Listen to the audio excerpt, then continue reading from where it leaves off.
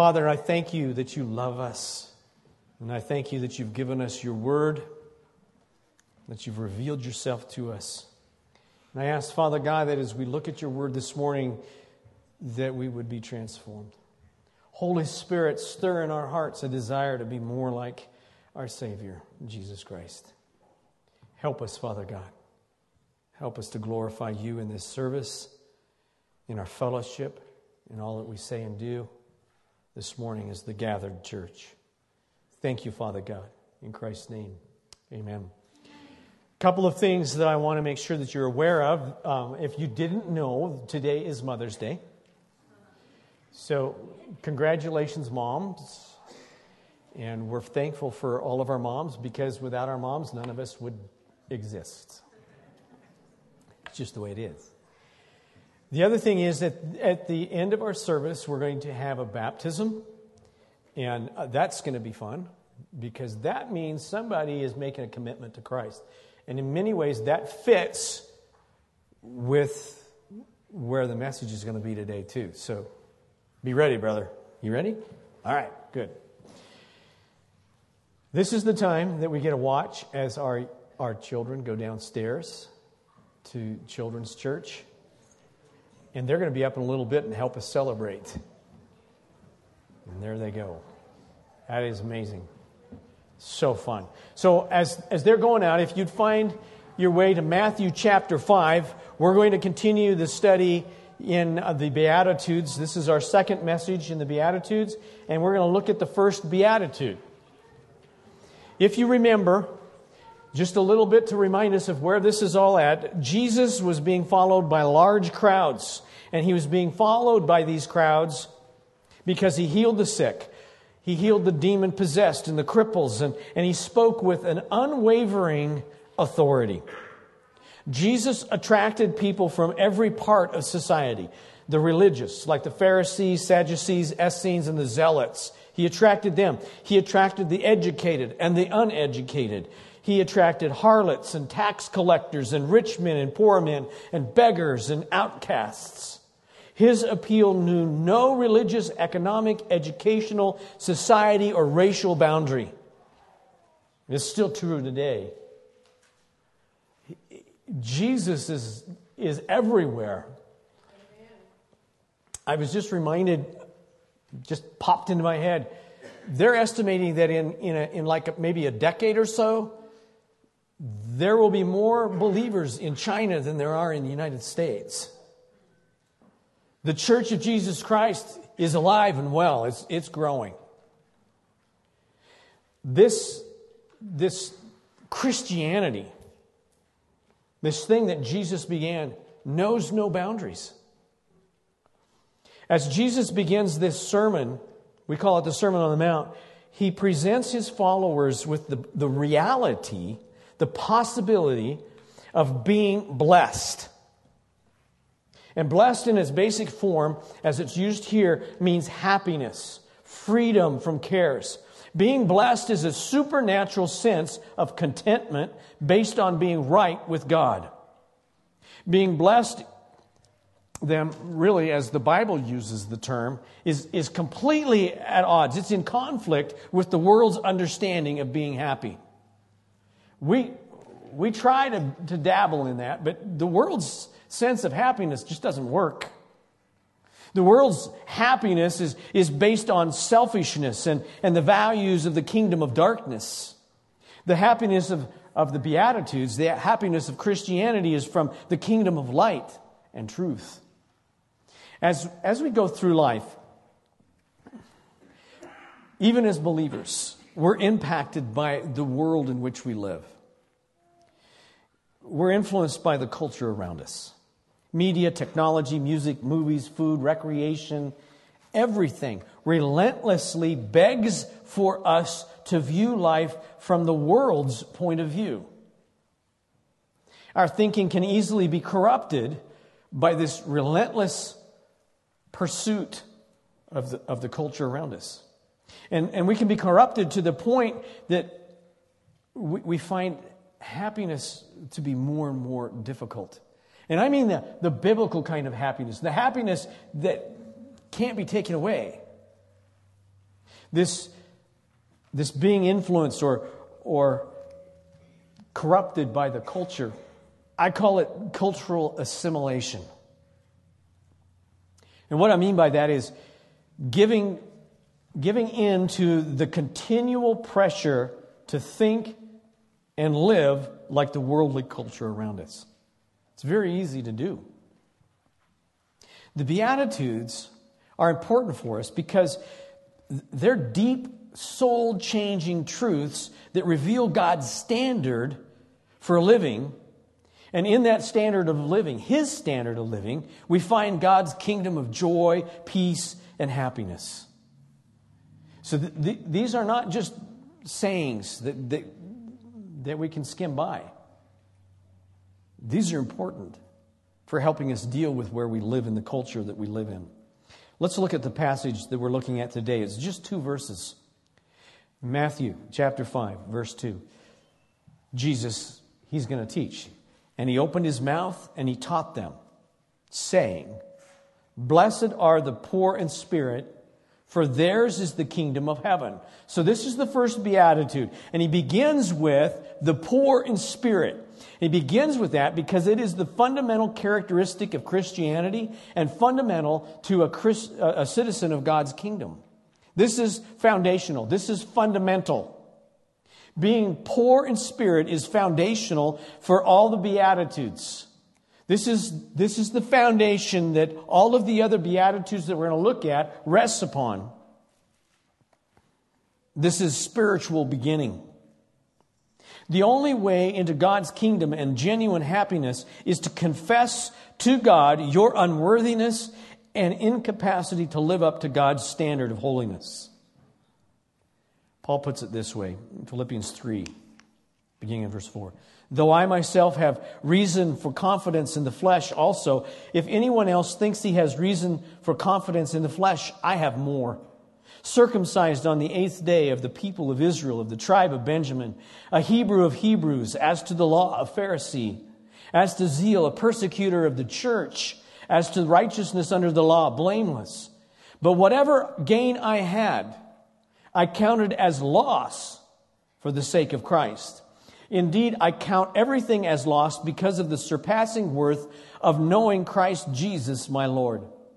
For His sake I have suffered the loss of all things and count them as rubbish, in order that I may gain Christ and be found in Him, not having a righteousness of my own that comes from the law, but that which comes through faith in Christ, the righteousness from God that depends on faith." Realizing, as Paul does, realizing our spiritual poverty apart from God is being poor in spirit. This is where we're at. Now, this is Mother's Day. So if you came to have just all warm fuzzies today, maybe at least the first part of this message is going to be hard for you. Because we're going to talk about being poor in spirit and how important that is. I want to honor moms, but this is one of the things that we need to be able to deal with on an everyday basis. Moms need to be poor in spirit too. And very often they are. Each one of us needs to understand this truth. In Matthew chapter 5, verse 3, Jesus uses the word poor. And that word there comes from the Greek verb meaning to shrink or cower or cringe. It was used to describe total poverty. Having absolutely nothing and being reduced to begging for every need. Now, I went through a whole bunch of commentaries and things this week, and there are some who try to make this beatitude all about material poverty. When we think of poverty, that's usually where we go. I think of the people that I've seen, particularly in India, where you can really see poverty. Most of the time in the United States, you do not see poverty. We call it that, but we don't have people living in poverty like we do, like you'd see in India. However, if we're going to go the material side, that's not where Jesus goes, and that's not what Jesus taught.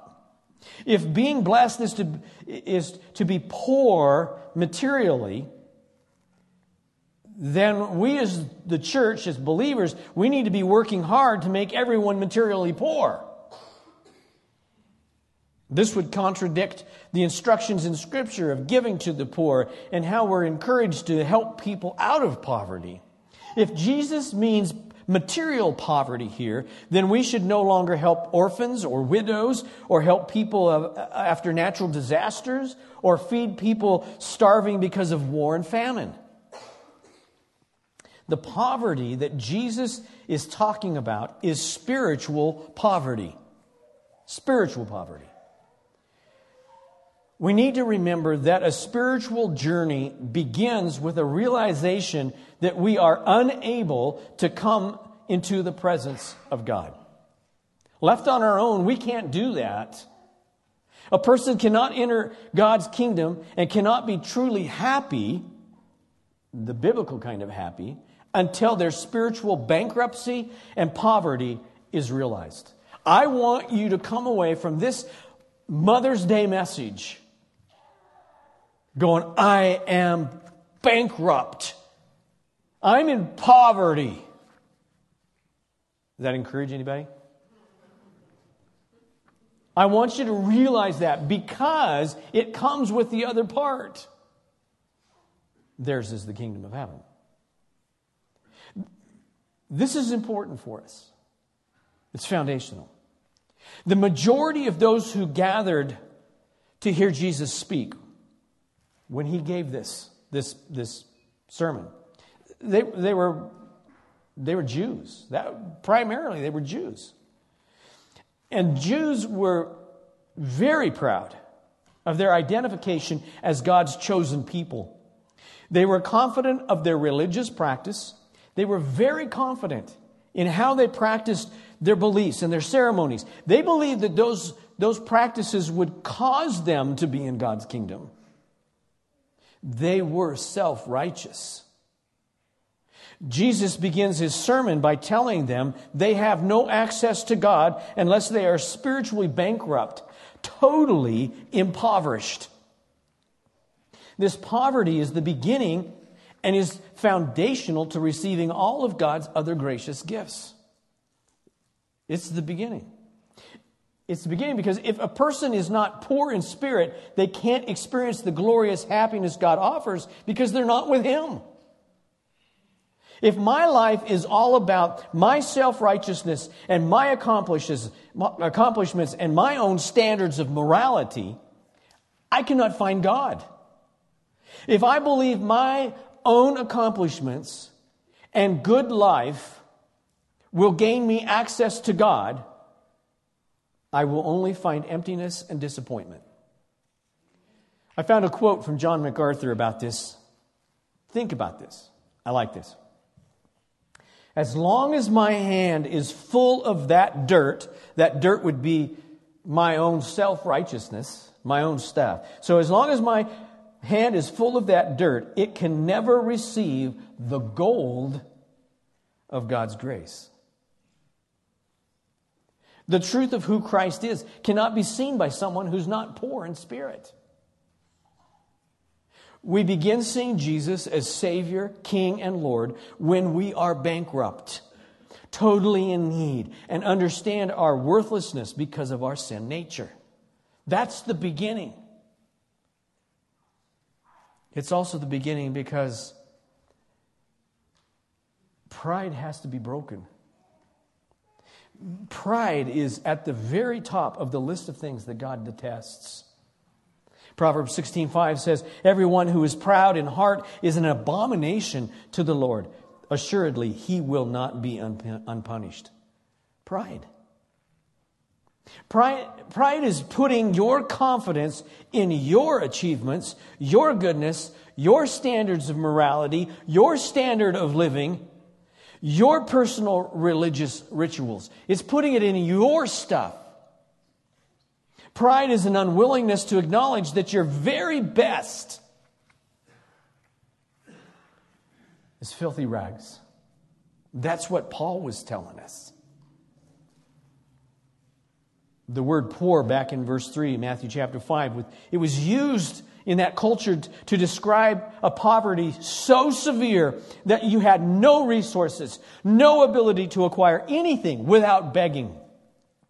And in that first century culture, this kind of poverty was so humiliating that a man would crouch down and cover his face with a garment so that no one would know his identity. And I've seen this kind of poverty in India where people will beg and they will ask you for something, but they won't show their face to you. It's like this. I see this. The point Jesus is making then is the kingdom of God is for those who know they are spiritually bankrupt and turn humbly to Him. When we are spiritually bankrupt, we know we've got to have Him. The person who is poor in spirit realizes he or she can only be helped by God. This is taught so many places in Scripture. I like Psalms 34:18. The Lord is near. I like that, right? But near to who? To the brokenhearted, and saves the crushed in spirit. This beatitude really contrasted the teaching of the Pharisees, the idea they had of receiving the kingdom of God. They were very proud of their own righteousness. In Romans chapter 10, verse 3, Paul even says that the Pharisees were seeking to establish their own righteousness. Jesus tells a story. It's an excellent story that illustrates this idea. This difference between the pride of self-righteousness and the humility of the poor in spirit. It's in Luke chapter 18 and beginning in verse 9. He told this parable to some who trusted in themselves that they were righteous and treated others with contempt. 2 men went up into the temple to pray, one a Pharisee and the other a tax collector. The Pharisee, standing by himself, prayed thus: God, I thank you that I am not like other men, extortioners, unjust, adulterers, or even like this tax collector. I fast twice a week. I give tithes of all that I get. But the tax collector, standing far off, would not even lift his eyes to heaven, but beat his breast, saying, God, be merciful to me, a sinner. I tell you, this man went down to his house justified rather than the other. For everyone who exalts himself will be humbled, but the one who humbles himself will be exalted. It's a beautiful illustration of this idea of being poor in spirit. Tax collectors, they were the scum. They were hated by everyone in Israel. They were despicable thieves, profiting by working with the Romans. They were the worst. The Pharisees, on the other hand, they thought of themselves as righteous because they kept the law. But the reality of it is they were hypocrites because they couldn't keep the law any better than any other Jew at the time. They weren't any better. Jesus was very critical of the Pharisees. He said, they do not practice what they preach. In that story that Jesus told, notice the attitude of the tax collector. He would not even lift his eyes to heaven. He's poor in spirit.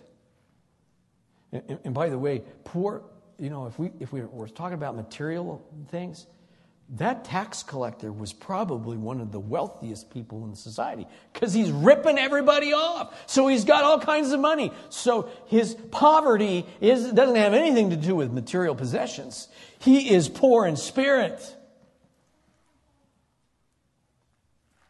Being poor in spirit is where everything to do with a godly life begins. But that's not where it ends. Because each one of us continues to struggle with our sin nature, we must continually confess to God that we need His grace, His mercy, and power to continue to be transformed in this life. We've got to continually demonstrate we're poor in spirit. The result of being poor in spirit is what? Jesus says it's the kingdom of heaven. So what does He mean by the kingdom of heaven? The kingdom of heaven means, it refers to God. So that's one way you can think of the kingdom of heaven. This is God. It also refers to the sovereign rule of Christ. It refers to coming into the inheritance provided by the blood sacrifice of Jesus. So that's also part of the kingdom that Jesus is speaking of. You inherit something because of what Jesus did. We also understand from Scripture that the kingdom of God is both a future kingdom and a present kingdom. We wait expectantly as believers for the future kingdom when Jesus will return. We live in the present kingdom each day as believers. In this life, the believer, the poor in spirit, has kingdom grace, kingdom mercy, kingdom wisdom, kingdom joy, and kingdom peace. It's about the kingdom if you're a believer, if you're poor in spirit. The poor in spirit, those who believe in Jesus, we also have the assurance that our sovereign King cares for each one of us. Our King cares for His subjects. He comforts and disciplines and loves and gives wisdom to the poor in spirit. In this life, there's multiple reasons why happiness is fleeting when it's based on the things of the world. Happiness, you can be happy right now and in 30 seconds be totally in despair. Because if your happiness is based on the things of this world, like we talked about last week, that can be ripped away from you in an instant. There's so many ways that our way of life can become unhappy. But the promise of Jesus and all of Scripture is happiness resulting from spiritual poverty cannot be taken away. It can't be tampered with. That's a good place to be. This blessedness, this happiness based on spiritual poverty, it's eternally settled because of what Jesus has done.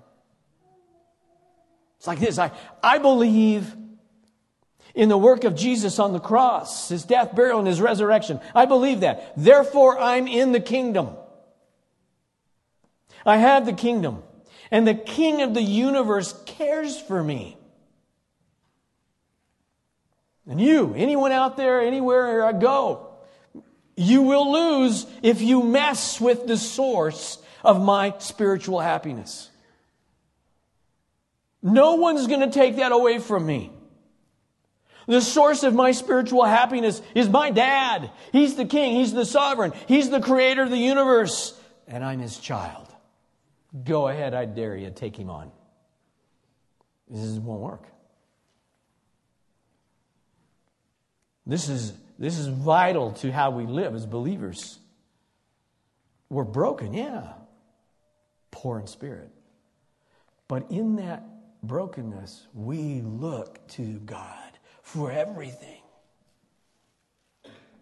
So how do we do this? How can we put some practicals to this? This being poor in spirit. I've got a couple of things. The first one is that we compare our holiness and our righteousness to God. This is a challenge. And what you're doing is you're measuring yourself, measuring who you are, your righteousness, according to God's standards. where we very often err is that we compare ourselves with other people. I hear this quite often because I'll be talking with somebody and they'll find out I'm a pastor and they go, "Oh, you must be so righteous and your life is just, I can never be like you because everything in your life is just all holy and perfect and good and warm and fuzzy and your marriage is just perfect and your life, everything you put your hand to must be really good because you're a pastor." Ain't true. It doesn't work that way. They're comparing themselves to me. That's not where we should go. We compare ourselves to God, to His standard, to His righteousness. Don't compare yourself to somebody else. Compare yourself to God. So one of the ways we can do that is we just ask some questions like, are you holy? Are you holy? You're supposed to be, because the Word says, we're to be holy. 1 Peter 1:16, since it is written, you shall be holy, for I am holy. He's talking to us. He's talking to believers. So are you holy? Whose holiness are you basing that on? God's holiness. If you're not holy like God, if you're not at that level of holiness, then you're a wretched, black-hearted, poor in spirit sinner. And that sounds like a downer, but that's a good thing. Later in the Sermon on the Mount, Jesus tells us to be perfect. Matthew 5:48. He says, this is a difficult one, because I tend to be a perfectionist. That's not exactly what this is talking about. Jesus says, you therefore, so he's speaking to all believers, he says, you therefore must be perfect as your heavenly Father is perfect. So if you're a believer here or watching today, are you perfect? Are you perfect as your heavenly Father is perfect? Whoa. At least there's one honest person. Where we can go to figure this out is you read the Bible and you evaluate yourself on the perfection based on what you see in Scripture. How does the Scripture portray God's perfection? It's perfection. There isn't anything better. He can't learn. He can't get better. He is absolutely perfect in every way that we could devise to think of perfection. Are you perfect? The more you look at God, the more you realize you're not perfect. So we look at God and we evaluate our life by His character, by His holiness, His wisdom, His ability. And what's the result of that examination? You are poor in spirit.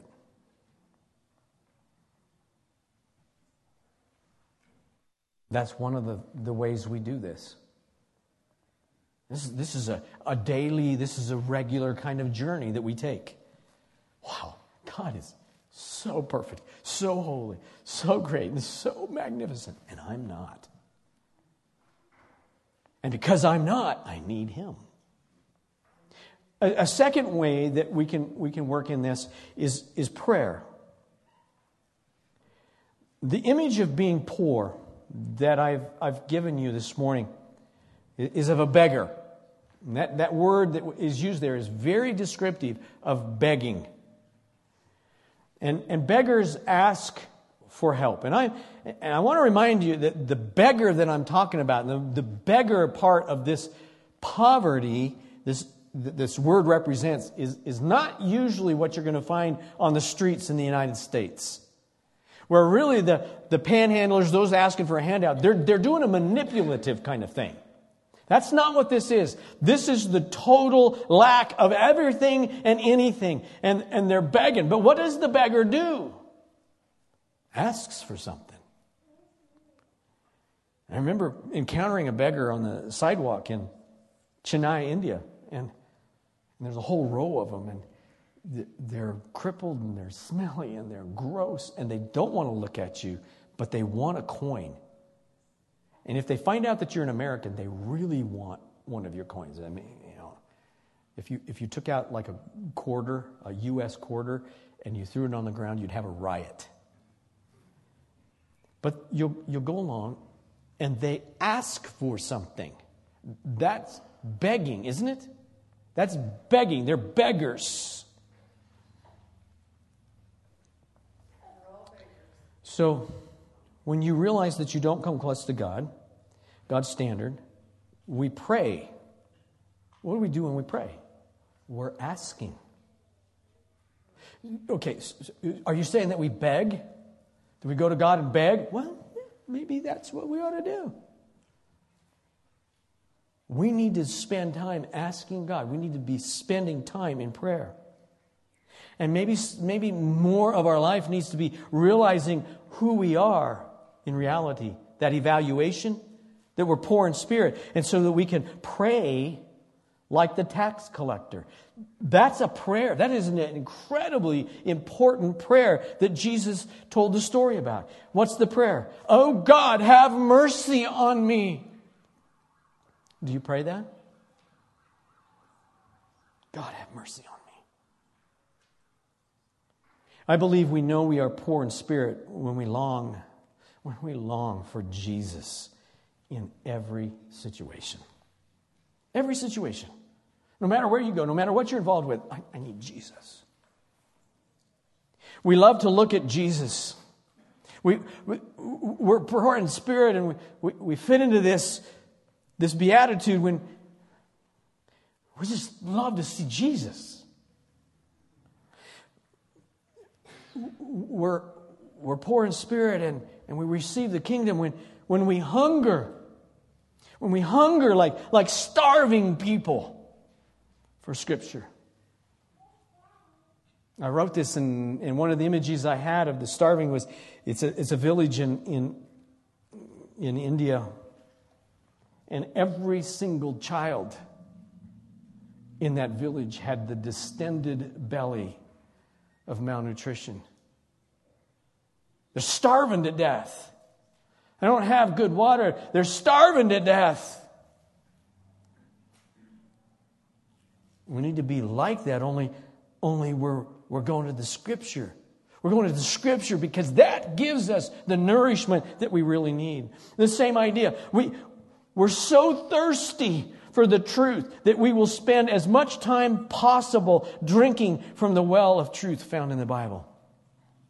If you've ever been really thirsty, you just want something to drink, and you'll spend whatever time it takes to quench the thirst.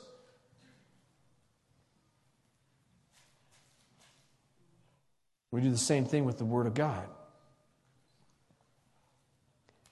We're poor in spirit, and we receive the kingdom when we are poor in spirit, and when we find phenomenal, awesome, amazing truth in Scripture.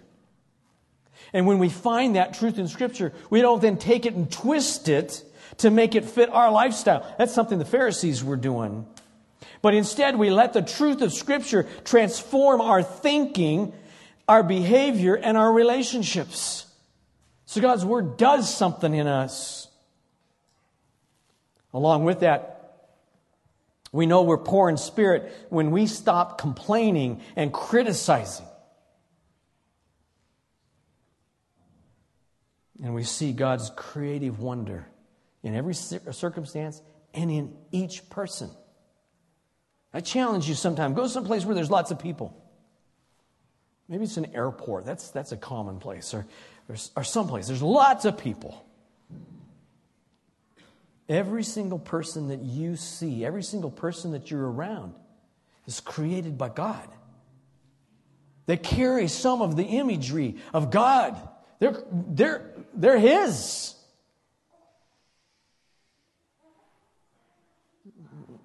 They need to know who Jesus is, or they already know Jesus. They're part of who God is. So there's a wonder in that. Every circumstance that you're in, do you find God in those circumstances? Do we find and see God's wise hand in each situation that we're in life? Is that a part of how you think? This is what's happening right now, good, bad, or otherwise. Whoa, God's in this. That's pretty incredible. Before the baptism, I want us to think about it and pray right quick. The same prayer as the beggar, the tax collector. And that prayer is simple and easy.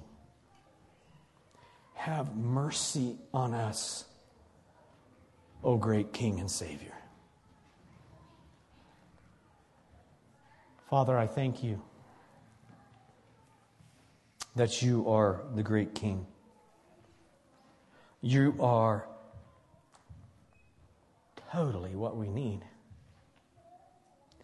Holy Spirit, illuminate our hearts, our minds, in such a way that we recognize how desperately we are in need of what we can only receive from you, from Jesus, from our Father. Holy Spirit, stir us up so that we understand your word, so that we see and understand who God is. Help us to deal with being poor in spirit. And let that not be a heavy, weighty negative, but a positive, because as a person who's poor in spirit, we can say, I need you, Jesus. Have mercy on me, O great King and Savior. Father, be glorified in our lives. And let us be people who are poor in spirit everywhere we go, that others would see that we have the kingdom. Thank you, Father God, for this time this morning. And now, Father, I thank you that we have opportunity as the body of Christ to see a young man make a public declaration of who he is in Jesus. He's making a public declaration that he's poor in spirit. Now, he's not going to say that because he's kind of wound up.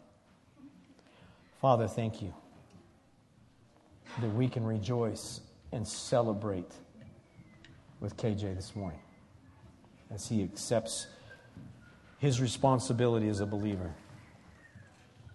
Thank you, Father. In Christ's name, amen.